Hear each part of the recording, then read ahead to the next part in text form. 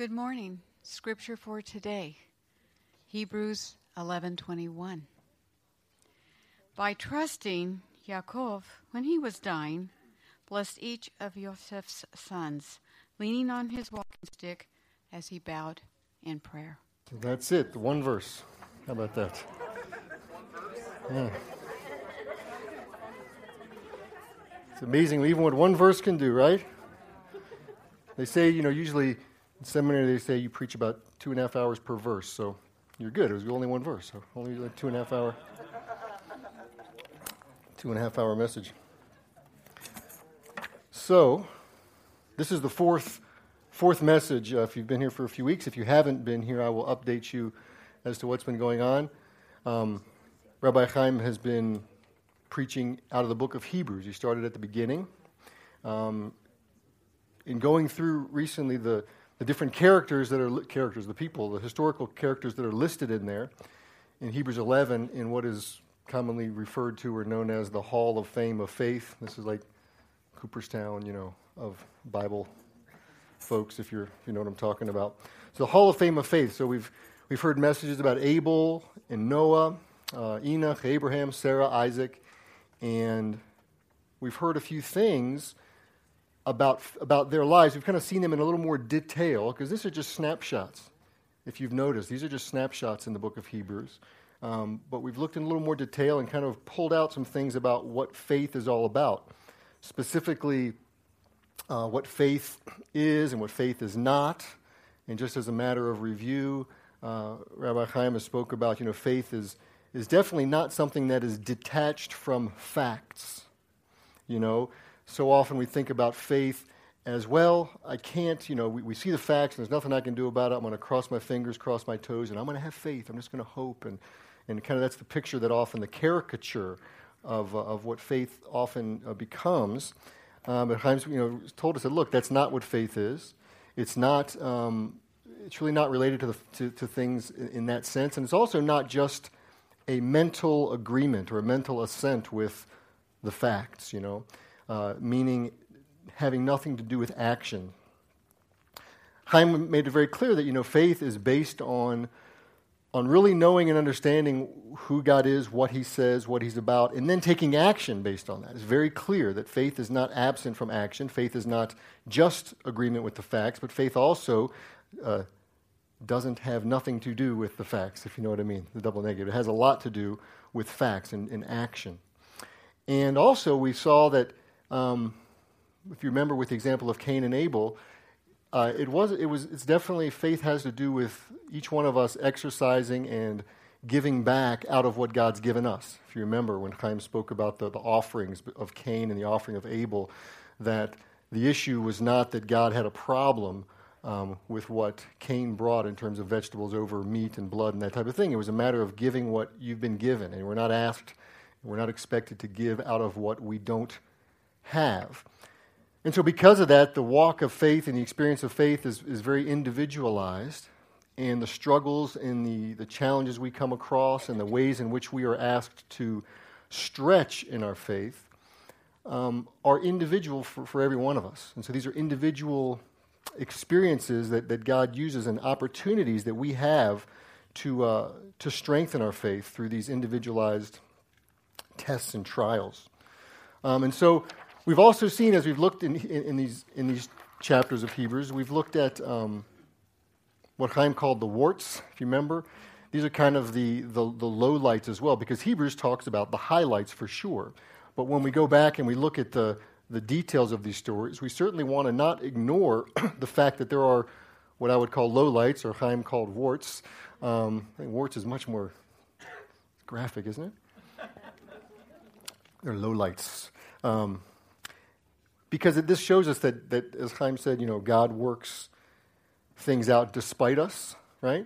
And it also gives us this picture that, it's not this unattainable, like he said, when you see a museum or a Hall of Fame kind of thing, you walk through and think, wow, that's completely detached from me, because those are the epitome, the best of the best, and that's not me at all. But when we look at these lowlights and these not so pretty things, we realize that God does persevere with each one of us despite our own failures. So what was read today, that one verse, if you have your Bibles, we're going to look, you can have it kind of your finger or marker in Hebrews 11, but we're also going to go back a lot earlier in the Bible as well. Excuse me. That one verse there gives Jacob that one verse, okay? There's a lot more written about Jacob in the Bible than that one verse. And it says here that Jacob, what he did by faith was he blessed. He blessed by faith. And what exactly does that mean? I think when we hear that, at least for me, I'm thinking, okay, that's probably some kind of big fancy prayer. You think about someone praying, and if you've ever been in a situation where you're asked to pray, maybe you break out in cold sweat. You think, well, I can't say some wonderful, marvelous words like that. And here is Jacob, who blessed the sons of Joseph by faith. What kind of word? They must have been amazing words that he prayed. That must have been what this has to do with. So I want you to go back to Genesis. We're going to go back to Genesis 48. We're going to go a couple other places in Genesis as we go through this message here. But Genesis 48, verses 15 and 16 and verse 20 is basically the meat of the blessing / prayer that's being referenced here. Or we think maybe it's being referenced here in Hebrews. We'll see. So Genesis 48, verses 15 through 16, and then verse 20. It says, he blessed Joseph and said, this is Jacob, he said, the God before whom my ancestors Abraham and Isaac walked, the God who has been my shepherd all my life to this day, the angel who has redeemed me from all harm, here comes the blessing, bless the boys. And in them let my name be perpetuated, in the name of my ancestors Abraham and Isaac, and let them grow into a multitude on the earth. So he blessed them that day, saying, by Israel you will invoke blessings, saying, God make you like Ephraim and Manasseh. So, what were the blessings again, for looking at what these blessings were? He said, bless the boys. Let them grow into a multitude on the earth, and by you, Israel, will invoke blessings, saying, God make you like Ephraim and Manasseh. Now, pretty heavy-duty words there, huh? Not meaning to be sarcastic. In one hand, this was covenant language, okay, in terms of, may you be a multitude on the face of the earth. These are things we've heard back as early as Genesis 12, right? These are words that Abraham spoke, that were spoken to Abraham, that Abraham spoke, that Isaac spoke. What was so special about beyond those words that we've heard before, the blessing was, bless the lads, bless the young boys. Pretty high tech there. So why is this particularly faithful? Why is this particularly being highlighted as faithful in Hebrews? We don't see this being said about Abraham and Isaac and other people who uttered those words, other than the bless the boys part, or make you like Ephraim and Manasseh. What was so special about those words? And is that what's being really highlighted here? That blessing. I want to play a little name association with you.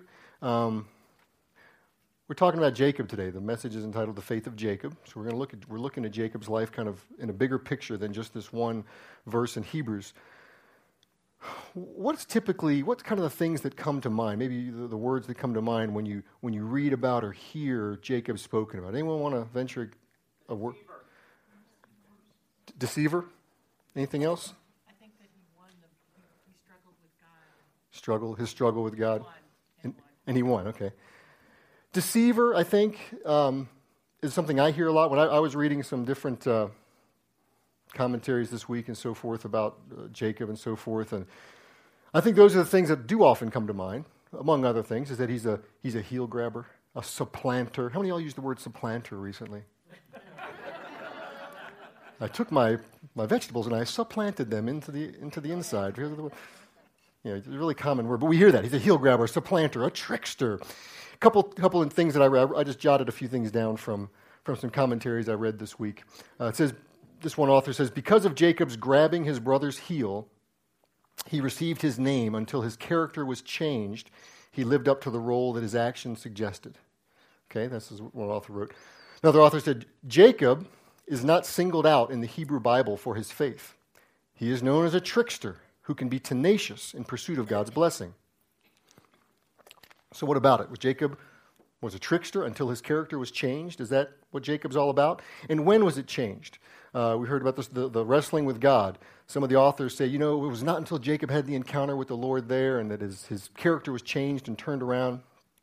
But that's problematic for a couple reasons, because first of all, that episode, sometimes, even after that episode, you see Jacob being referred to as Jacob, and his name was changed to Israel at that point, but you see him being referred to Jacob, and then Israel, and then Jacob, and then Israel, and people want to make, okay, in this case, they make a big deal, and they want to explain the theological significance of why it was Israel here, and then why it switched back to Jacob, and quite honestly, when you read it, I don't see that as a consistent pattern. You just see sometimes Jacob, sometimes Israel. So there wasn't some big struggling thing with God. Plus, that episode is often cited as another example of Jacob just grabbing, after things. He's holding on to that angel of the Lord, saying, I'm not letting you go until you bless me. So people point to that as an additional, evidence of the fact that he is just this heel-grabbing supplanter, and so forth. And, quite honestly, we make a lot of that heel-grabbing episode. At least I think that's the way I've heard it. Truthfully, in the Bible, names are often given for people's their hope, the hope of their destiny, and so forth, or just some of the events surrounding their birth. I mean, even back at the beginning of the Bible, Cain, Eve says, "I bore a child with the help of the Lord." That's the word Cain has that idea of acquiring and so forth. All the sons of Jacob, when you read, it'll say, I named him this because of that. I'm naming this one Levi, so that my husband may be joined to me. That word Levi, joined to me. All these kind of things.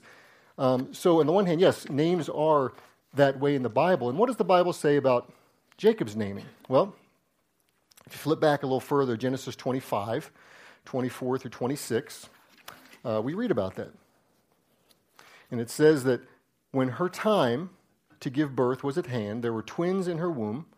The first came out red, all his body like a hairy mantle. So they named him Esau. And the word has the sound of the word that means hairy. It says, afterward, his brother came out with his hand gripping Esau's heel. So he was named Jacob.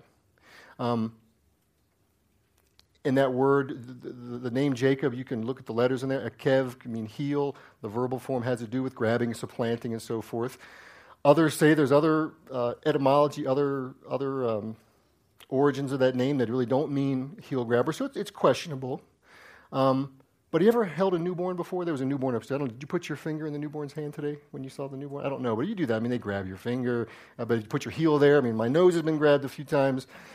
I mean, they grab it. And so, personally, I think, when I was in elementary school, this is nothing recent, but, you say things like, what do you call somebody with, a woman with one leg? Eileen, right? That's your name. The point is, these are tasteless, silly jokes. The point is, it's not that her destiny is to be, one-legged, for example. It's the fact that it's a play on words, or it's something there. And I believe it's the same here with Jacob. It's not so much prophetic in terms of his character and what he is. It's descriptive. He came out holding his heel. Okay? And bear with me here for a moment, because I know that may bother some people. If you want to talk prophetic, I think the answer is here in the scriptures as to Jacob and so forth. And if you want to talk prophetic, look back at a couple verses in Genesis 25, okay, starting in verse 22. It says that the children struggled within her, and she said, if it is to be this way, why do I live? So she went to inquire of the Lord, and the Lord said to her, 2 nations are in your womb, and 2 peoples born of you shall be divided. The one shall be stronger than the other. The elder shall serve the younger. This is before the heel-grabbing episode. So as far as prophecy goes, I believe it was already decided, kind of the picture of what's going on, that Jacob would be the son of promise, or the one that would receive the blessing. It's not so much I think this picture we get of there was a plan, and it was going to be Esau, but no, Jacob supplanted his brother, and therefore now God had to switch things around and change the plan around. No, that was not how it happened. In fact, the only other person that we read that makes this connection, that makes this sort of accusation, it says that Jacob is a supplanter and a trickster and so forth, is Esau. Now, we see that in Genesis 27. Esau, after after he does not get the blessing of the firstborn from his father, Esau himself in Genesis 27:36 says, "Is he not rightly named Jacob? for he has supplanted me these 2 times. He took away my birthright, and look, now he has taken away my blessing. It was sort of an after the fact, kind of thing. And beyond that, okay, because we'll get more to the life of Jacob. I don't want to paint him as innocent poster child and no issues and so forth. There are some lowlights for sure. But again, what do the scriptures say about Jacob and his character? As we're talking about, I want to kind of establish his character here. Genesis 25:27, okay? Genesis 25:27 says, when the boys grew up, Esau was a skillful hunter, a man of the field, while Jacob was a quiet man, living in tents. That can be quiet man, plain man, peaceful man, even-tempered, mild. Anyone have any other words beyond those that I've read? What's that? Yours says sneaky? A nerd. Not that translation. Does someone's translation say sneaky? If it does, we need to have a Bible burning. That's terrible. What's that? Kind of like nerdy. No, what does your translation say? I'm wondering. Right there. He's a. Nerdy. No. I don't know what. It's 25:27. Mild, even-tempered. It says a man knowledgeable in. Oh wait, that's the wrong one.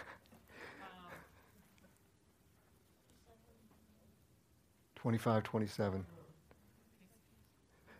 In any event, the word there means just about any of those things, other than the nerdy or the trickster one. It's the Hebrew Ishtam is what it is, a man of Tam, not Tom T-O-M, Tom Tav-Mem, Ishtam. Now, an Ishtam is when that word Tam, when it's speaking of things or kind of describing action and so forth, it has the idea of something that's finished or complete.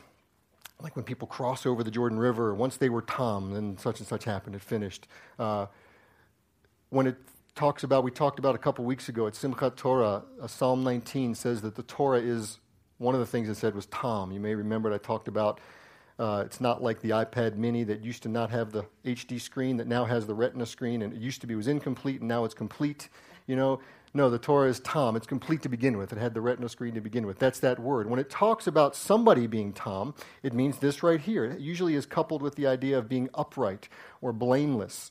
Do you know the only other character where I find this word, Ish Tam, this description of a man of Tamness, the only other character in the Bible that's described as an Ish Tam? I knew Michael would answer. Does anyone else know? Did you hear what he said? Job. Job is described a Job, guy with the job, Job. Job was described as an Ish Tam. About 7 times he's referenced that way, a blameless man, an upright man. So think about that. So in looking at the life of Jacob, again, am I implying that he had no issues? Not at all. Did he supplant somehow God's plan for all this? No. Did he steal his brother's birthright? I mean, you look at the text, he bought it. I'm being very gracious with him right here. Believe me, I'm not trying to twist this one. He took advantage of him at a weak point. There's no question about it. He did purchase it, but we also see some very strong language about Esau's disposition towards his right of the firstborn. And it's a very graphic word there that he despised. He had contempt for that. So when we look, I want us to get the picture of Jacob and his life here. Again, I see some low points in his life, absolutely. I think one of the lowest points, quite honestly, is right after this episode, not the selling or purchasing the birthright from Esau, that Esau didn't sort of complain or try to get it back or do anything, but right after that he lied to his father, and it was pretty significant. It wasn't like he just told a little white lie. I mean, he said, "It's your son, Esau, is it really my son Esau?" He said, "Yes, it is." He lied twice. He said, "How'd you get this food so quickly for me?" He said, "Oh, the Lord brought it to me." He uses the sacred name of the Lord. I mean, it's pretty bad. I mean, it's a definite lowlight. But again, we put all this emphasis on the heel grabbing and that, which is there. But then you look at the story after that, and you see more of this Ish Tam personality and character coming out. He's clearly a very passive person. I mean, his mother, put him up to this to begin with, this trickery with his father. he didn't say, yeah, let's do it, and let me add to the plan. He said, no, what happens? What if I get caught? I don't think it's a good idea. But he did it. I can certainly relate with being passive. I've probably been accused of being passive before. So he did it, and we see his life as he goes along. His father said, go find a wife from your mother's relatives, and he does that. He does that very obediently, I believe. But he also recognizes the Lord. He has that dream along the way, Jacob's ladder, right? We know the story of Jacob's ladder. We won't get into the story. But we see there that Jacob was clearly in touch with the Lord. At that point, was he a greedy person? Was he after gain? You know, when you read about the dream he has, Jacob wakes up. This is in Genesis 28, 16 through 22. He wakes up from his sleep and he says, man, you know, the Lord was here. He was in this place, there's no question. And he basically calls out to God and he said, look, if you'll be with me, if God will be with me and he'll keep me in the way that I go and give me, he just says, give me bread to eat and clothes to wear and give me peace when I go back home. Okay? He asks for God to be with him. He asks for God to keep and protect him, give him bread and shalom. I don't see that as a particularly greedy thing he was asking for. And then again, he's a bit of a pushover. I mean, he goes to find his wife. He works for 14 years, right? We know the story. He gets the younger wife. He gets tricked himself, and then he gets the older daughter. I mean, the younger daughter. First, he gets the older daughter, then the younger daughter. But then he's kind of a pushover, right? The one he loves says, "Sleep with my handmaid." Okay, you know, and he does that, and then the son comes in with the fruit, the mandrakes, and she says, give me some of your mandrakes. Well, if I give you those, I want to sleep with him tonight. Okay. And so she goes to him and says, I bought you with my mandrakes. I get to sleep with you tonight. And what does he say? Okay. You know, so he's definitely very passive. I mean, there's no question. I'm not trying to paint him as something other than that. He's definitely very passive, but he also is very much a man of faith. I want us to see this. Genesis 35, 2 through 15 tells the story of a rededication. He basically rededicates his whole family back to the Lord. He commands them, he says, put away your foreign idols, purify yourselves, worship God. And we see that as Jacob journeyed, this wasn't anything fake, and obviously his life must have definitely had some evidence of God's hand upon him. It says that all the cities around him, it says the terror, as he journeyed, it says the terror of God was upon the cities that were all around them. This is Genesis 35:5. And it says, they did not pursue the sons of Jacob. So again, supplanter, trickster, characterized by that? I don't think so. You know, I could go on with other examples and other details about how Jacob consistently considered God in all he did. And I want to encourage, I'm not going to go through each story in a lot of detail, but I want to encourage you, if you've not read kind of Genesis 25, let's say, through the end of Genesis, I mean, and even into a little bit in the beginning of Exodus, I mean, there's gripping stories in there. All kinds of studies in character, all kinds of studies in incredible decisions that had to be made. And I talked about one of the lowlights of Jacob, kind of the lying to his father, which I believe, you know, we don't hear that one as much as the tricking his brother and stealing the birthright, as if that was somehow not part of God's plan, that he would be the favored one to begin with. But I think one of the most incredible highlights in his story is found in Genesis 43, 1 through 14. This is after Jacob finds, he understands that Joseph is, actually, no, before he finds out that Joseph is alive. And there's a famine in the land, and he has sent the boys have gone, his sons have gone to get grain in Egypt. And they end up talking about their father and all this. And anyways, Joseph, who they don't realize is Joseph, they just call him the man there. The man asked us this. The man asked us that. The man wants to see our youngest brother. The man is holding Simeon until we bring back our youngest brother. And at that point, Jacob is just, you're not taking Benjamin back with you. Simeon's gone. He's just, forget it. Simeon's gone. Joseph's gone. You're not taking Benjamin. But then it gets to a point where they absolutely just have to go back. And you put yourself in his shoes there. And I mean, Jacob, his back is just literally, he's against the wall. And what does he do? He gets some gifts together and he says, look, go back to the man, bring these things. But then he's very clear. He says, look, he prays that El Shaddai, he uses the word El Shaddai there, will show him favor with the man. His focus is ultimately on the Lord and not the man. He says, may God Almighty grant you mercy before the man, so that he may send back your brother and Benjamin. And that's not, imagine that, that's the decision. Some of us sometimes are forced with split-second decisions, or it seems like there's really no good way out, and we've got to take a step of faith like that. But put yourself in a situation even a little further to realize just the gravity and just the amazing amount of faith he had there. Because it wasn't just that he made that decision. Because the boys didn't say, okay, we'll take Benjamin back and we'll keep you updated via text messaging and we'll just let you know what's going on so you're not worried and so forth. I mean, I get worried when my wife's not home and she's like 10 minutes late, oh, where are you, kind of thing. And, you didn't show up and I'm assuming you're off a cliff somewhere, of course. But think about it. These guys went 200 miles on a journey. I don't know how long it took them. I mean, maybe it took them 10 days, 15 days, longer to get there, then for all the stuff to transpire, then to get back before they tell the story. I mean, is it a month if we're lucky? I mean, this is the kind of faith Jacob had and what he was going through at the time, not receiving any news, any emails, nothing like that. And again, that's my point in rehearsing that and drawing your attention to just that story is to bring attention to the fact that the high point of Jacob's faithfulness, I don't believe was this supposed instance that we hear about in Hebrews 11:21, when the writer says, by faith, this is what Jacob did. This is the thing he did by faith, that he blessed them. Because if we only see that as the instance of faith in Jacob's life, I think we don't take much away from it, and we get a very narrow and a very anemic, very skinny picture of faith and what constitutes as a great act of faith, and certainly Jacob's faith. And I believe that the text here in Hebrews, if you've got your Bible there, go back to Hebrews again, Hebrews 11:21. I believe that the way it's written here, and the way it's spelled out, it's done in such a way as to bring attention to that very fact, the fact that Jacob's shining moment was just not this moment where he blessed the boys, but that his life to the very end was characterized by faith. And the same faith that each one of us has, the same faith that each one of us has access to. And what we're seeing in this picture, this snapshot of Hebrews 11:21 is really, if you remember, Chaim talked about faith being a muscle, and you've probably heard that before. He mentioned that it's a muscle in the sense that you need to stretch it. I believe, we can also look at it as a muscle in the sense that it needs to be exercised.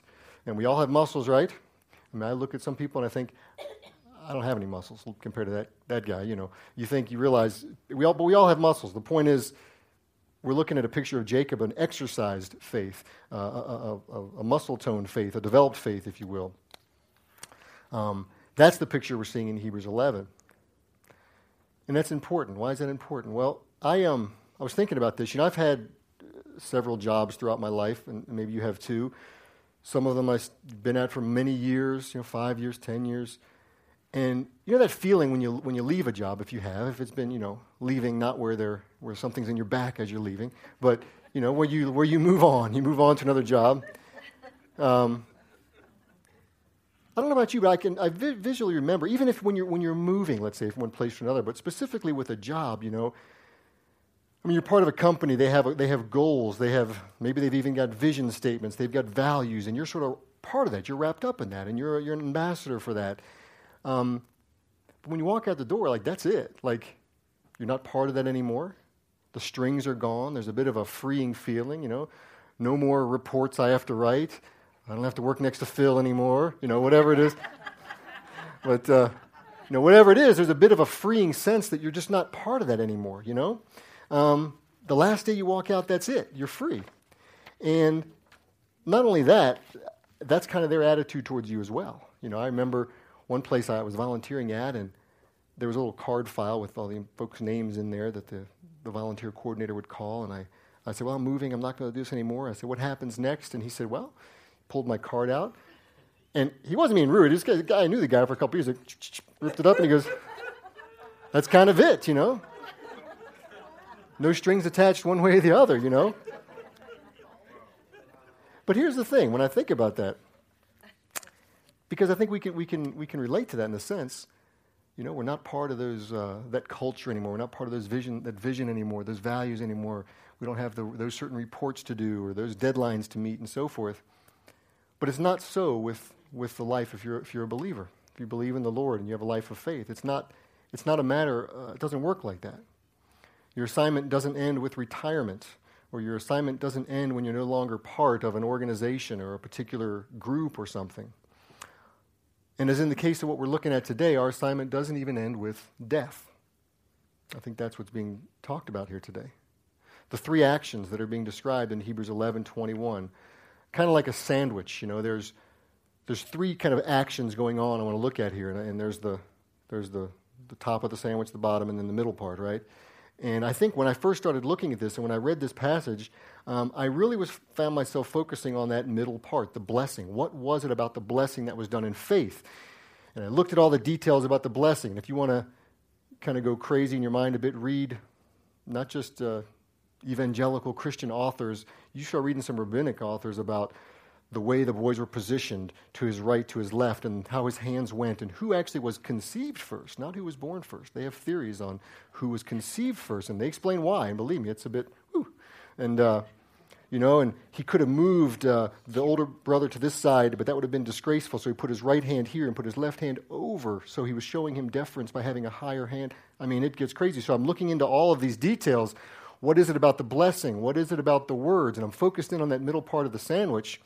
How did he know who to bless first? And back up for a second. I mean, the fact is, he knew. It was prophesied to begin with. Jacob said, "I know, my son, I know." He said it twice. He even referenced them in the reverse order before the whole blessing came up. And what I ultimately realized was that the focus of Hebrews 11:21 was not on that blessing as much as it was as what surrounds that blessing. And let's look at it again. The three things that are being said here that were done in faith, by faith, with faith, however your Bible says that they are all the same thing. It says that when Jacob, when he was dying, and it's a word, he was in the process of dying. He knew he was dying, and he was dying. So when he was dying, he blessed, and he worshipped. So while he was dying, he blessed and he worshipped. The two pieces have to do with Jacob being at the end of his life, yet still worshiping the Lord. I think about that for a moment as well, the picture that's going on there. Here's Jacob, who knew the Abrahamic covenant. He had just recited it. But where was he? Was he in the promised land? At the end of his life, you're hoping everything would come together that was promised to him. He was not. He was in Egypt. Okay, nothing wrong with it. I know we have maybe someone here from Egypt. I don't want to say anything wrong with Egypt. But in the sense is he wasn't where he knew he needed to be eventually. Everything did not look like the promises were coming and the blessings were coming, and it's really easy to be faithful when things sort of are all lined up the way you think they're going to be. He was on death's door. He wasn't even sure if he was going to make this trip to Egypt. He really was his wish, his desire. Once he found out Joseph was still alive, he says, "Man, I know I'm dying, and I hope, I desire, I wish, I really want to get back to Egypt." And he did, to see his son. But there he was, far from where he was supposed to be, knowing he's not going to make the trip back there, right? And he was there for 17 years. You ever been in a situation for 17 years before? I mean, that's a long time. And you think, is this really going to change? I mean, it's been 17 years. He was at the end of his life. He was in failing health. In other words, though, we see that the text says that he still hung on to the promise as he was dying, and that he still worshiped the Lord at that point. If you ever, I don't know anyone in here would argue that it's good to eat well and exercise and that kind of thing, and many of us probably have done that a time or two in our lives. Maybe we have times in our lives where we're really doing good. I mean, you're at the gym, or you're doing the things you're supposed to do, eating well, and you have ups and downs in that cycle, right? And I've been there before, and I don't know about you, but there are times when I'm in that cycle, I realize, well, this is great. I'm having fun. I'm exercising, and but I kind of get this scary feeling like, when's this going to end? Really? I mean, I've got to do this forever. And that's the fact. You realize that's a bit. Am I really going to be, on this treadmill 3 years from now, 10 years from now? But the truth is, no. It's not like things are going to get better if you don't exercise, and even if you do, they're probably not necessarily going to get better. And over time, as you train yourself physically with with food and exercise, those things change over time as we age, right? I remember people at the YMCA back when I was in my 20s, and I'd play basketball, and I'd ask some guy my age now to play, and they would say, "Oh, no, it's okay, that's a young man's game." And I said, "Oh, come on, let's go." You know what I say nowadays? Yeah, it's a young man's game, Because things change over time. Likely, your weekend and all that kind of stuff, and you got to change your regimen a bit. But it's something you got to do forever, right? When it comes to a life of faith, when we look at a life of faith, I mean, it's kind of the same way in a sense, in that just like our physical, sometimes we have those good moments where we're really exercising and eating well and doing well, and then we dip. It's the same with our faith. It's up and down.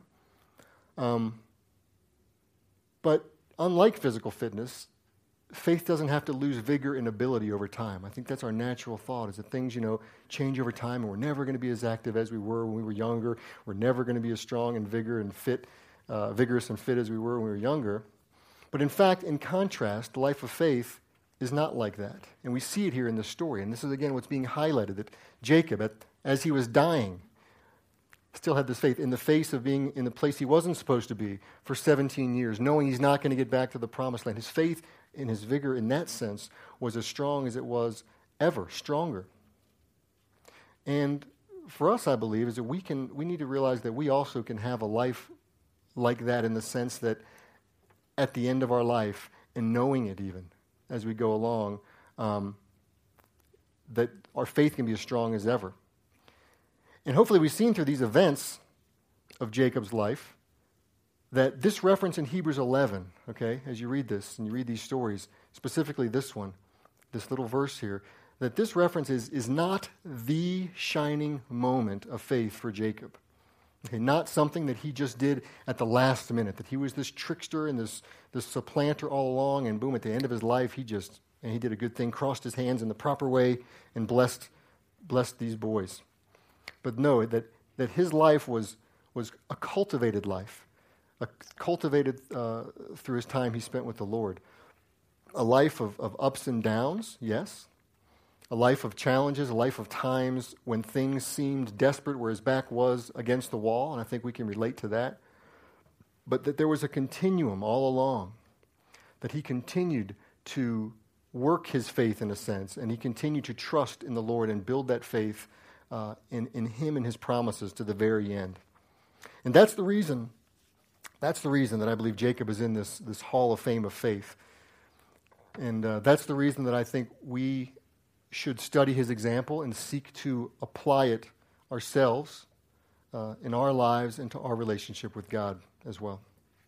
So let's pray. Lord, we thank you for the preservation of these wonderful stories of faith of ordinary people who chose to believe you, who are faithful. We thank you, Lord, that we can look at these stories and see that our best investments in life are those where we invest our faith and our trust in you and your plans and in your sovereignty.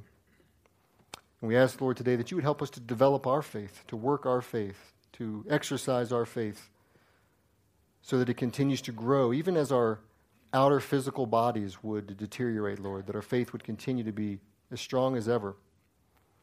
And we just ask you to help us, Lord, to trust you more, so that our lives can be an example and an inspiration to others who would place their trust in you as well. And we ask these things in Yeshua's name.